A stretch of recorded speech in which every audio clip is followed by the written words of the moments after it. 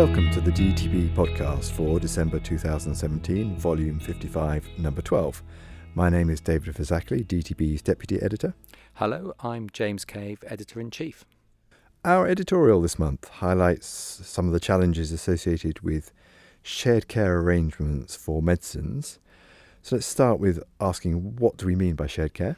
So we're talking this month about the shared care protocols that came into place about 25 years ago when, really because of budgetary constraints on secondary healthcare, they began to move medication use out of hospitals into primary care.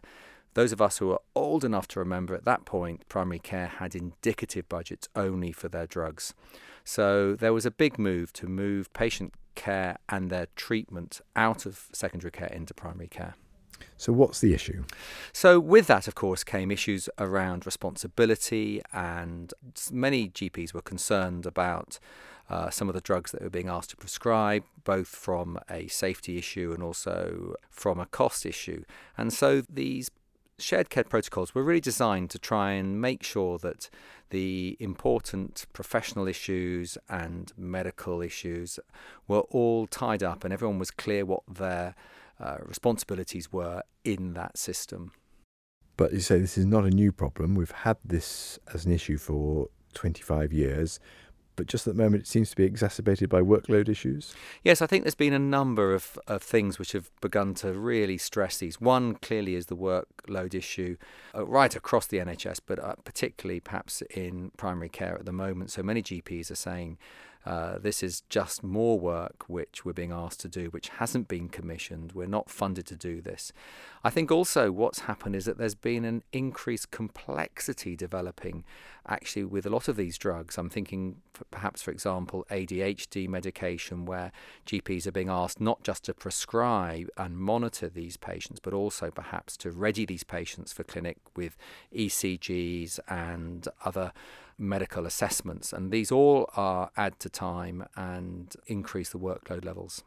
But at the heart of this is a problem for the patients, because increasingly patients are caught in the middle of trying to work out who, how and where they get their meds. So they might have to get it from the hospital, they might have to get it from the GP. And if there becomes a debate or argument between primary and secondary care, the patient gets caught in the middle? Well, this is it. And obviously in a perfect world, there would be no issue here, actually. And this is the point we make in our editorial. This should be seamless. It should be actually a situation that the National Health Service, when it commissions a service to prescribe treatment for patients, that should all be sorted out right at the beginning of that commissioning process, so that a patient will go and see the specialist, will have what treatment's required, and the nuts and bolts going on in the background about who's responsible for what and what needs to be done where is all sorted out beforehand. I think the problem we have at the moment is that traditionally, when commissioning new services, people have failed to look at the issues around primary care and what needs to be commissioned there to make sure the service works. So it's a traditional thing that we always do, or seem to do in the NHS, which is treat the medicines as a separate entity without seeing them as part of a whole commissioned service. Absolutely right. Okay, thank you very much. So our first main article this month reviews the first triple combination inhaler licence for the management of COPD. So let's start off by saying what's in it. So this is a beclometasone, formoterol and glycopyrronium mix. So we know the beclometasone, formoterol combination as Fostair.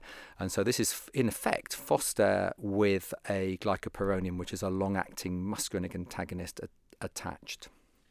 And the evidence for its use comes from what sort of studies? So we have two trials, both pharmacy funded, Trilogy and Trinity. And Trilogy was about 1,400 moderately severe patients with COPD.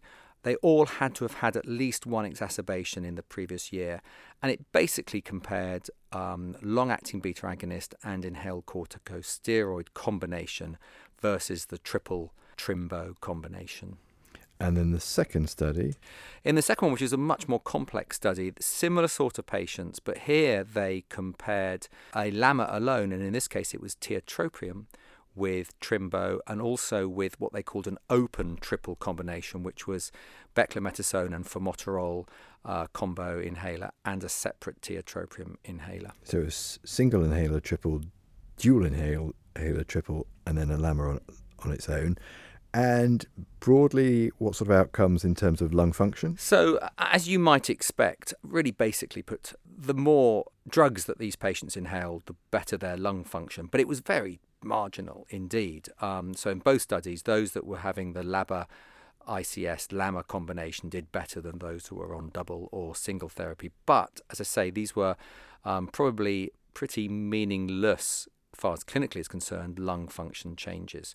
To give you an example, in the first study, the transitional dyspnea index, which measures breathlessness, had a 0.2 difference, 0.2 of a point difference. And we usually say that you need at least 1 point to make a clinically significant change there. So very little difference actually in lung function, although some. The big area perhaps that everyone all talks about these days is an exacerbation rate. And there was an absolute difference of 0.1 less exacerbations in the triple therapy group compared to the double therapy group.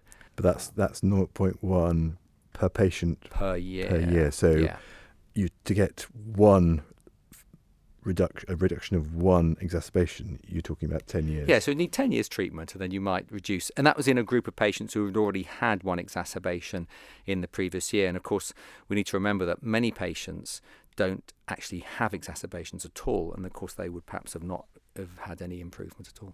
And what seems to be missing from the evidence is any comparison between this triple combination and a LABA-LAMA combination. That's right. So we're seeing a bit of a sea change in COPD management at the moment, with the concern around inhaled corticosteroids causing pneumonia. There's increasing suggestion that we should be using LABA-LAMA combinations before we go on to using an inhaled corticosteroid, and that's certainly the sort of thrust of the new GOLD guidelines. So it's a shame that we don't have currently anyway a triple versus LABA-LAMA study to look at that issue. So bottom line, if you are absolutely in need of triple therapy, this might be something that might help with ease of administration in that you're only using one inhaler, but it really, the unanswered questions are still around what's the place of triple therapy. Indeed, it is exactly that. Triple therapy has been a big problem, to be honest, because I think what happened with the initial guidelines that came out some years ago now is that everyone ended up graduating towards triple therapy, and certainly in our practice about 70% of patients at one time were on triple therapy. The pneumonia issue then raised its head, and now there's a lot of jockeying for what might be the best combination for each patient. But certainly in those patients where triple therapy has been helpful and effective and patients are getting on with it, obviously a single inhaler is always going to be a good idea compared to having to juggle lots of different ones. Okay, thank you very much. And our final article this month reviews dimethyl fumarate for psoriasis. We looked at this product containing dimethyl fumarate for multiple sclerosis a few months ago, but here it is now licensed for psoriasis. So is this a new intervention for psoriasis? So dimethyl fumarate is a newly licensed product, but there has been a similar drug available, particularly in Germany, called Fumaderm now for some years. Dimethyl fumarate is a single ester, and Fumaderm, the preparation from Germany, actually is a combination of esters. And it's thought that dimethyl fumarate is the most active of those.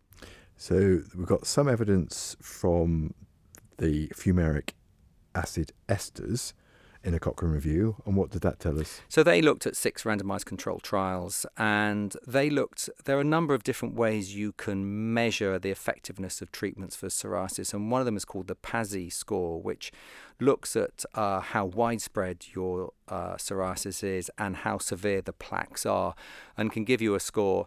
And they looked at the PASI 50% score, so that was a 50% improvement in that score. And out of these 6 randomized controlled trials, there was a 64% of patients had a PASI 50% compared to only 14% given placebo. So there was a significant improvement using these esters. And then the evidence for this particular product. So we have just one randomized control trial, about 600 to 700 patients, 16 weeks, and it compared dimethyl fumarate with Fumaderm and placebo. And the study there looked at a PASI 75 score, and the dimethyl fumarate was at least as good as the Fumaderm with about 37% PASI 75 improvement versus only 15% with the placebo. So evidence that it does improve, for some people does improve their psoriasis. Harms? So it's not got a, this is a drug not without a sting in its tail. First of all, about a quarter of patients in studies tend to discontinue it because of abdominal pain, diarrhea and flushing. And that's experienced in about 60% of patients. So a lot of patients get it, and about a quarter have to discontinue because of it. The biggest thing, though, is around the hematological changes that can occur with this drug. And in particular, you can get a reduced lymphocyte count. And there's a very rare complication called progressive multifocal leukoencephalopathy, which is a very nasty condition, and one that, as a consequence, we need to be monitoring these patients with regular blood testing.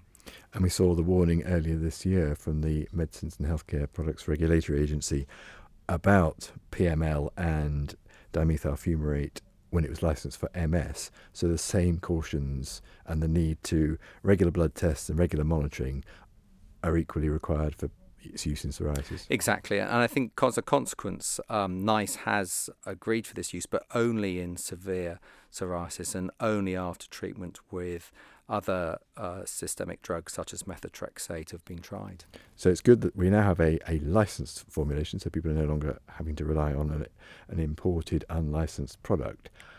But this is specialist management. This is definitely specialist management. Okay, thank you very much.